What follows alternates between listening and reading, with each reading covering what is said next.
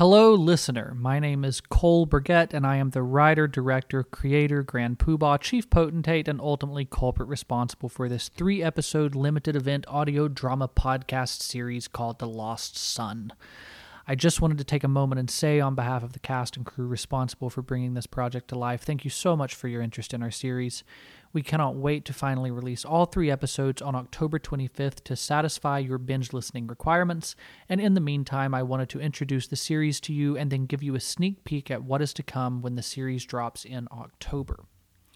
The Lost Son is pretty much a love letter to old Gothic monster novels and their cinematic adaptations, which were so popular in old Hollywood.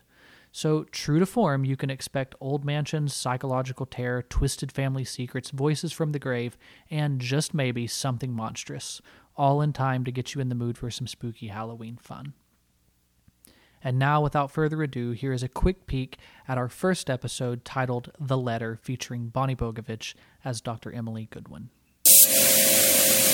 Up until the moment I held that letter in my hands, I had not known whether I would ever hear from Andrew Ballard again. In my mind, he was gone. Not forgotten, but part of another life, one I thought I'd left behind. But the past has a way of returning, an echo that carries down the corridors of time. I know that now.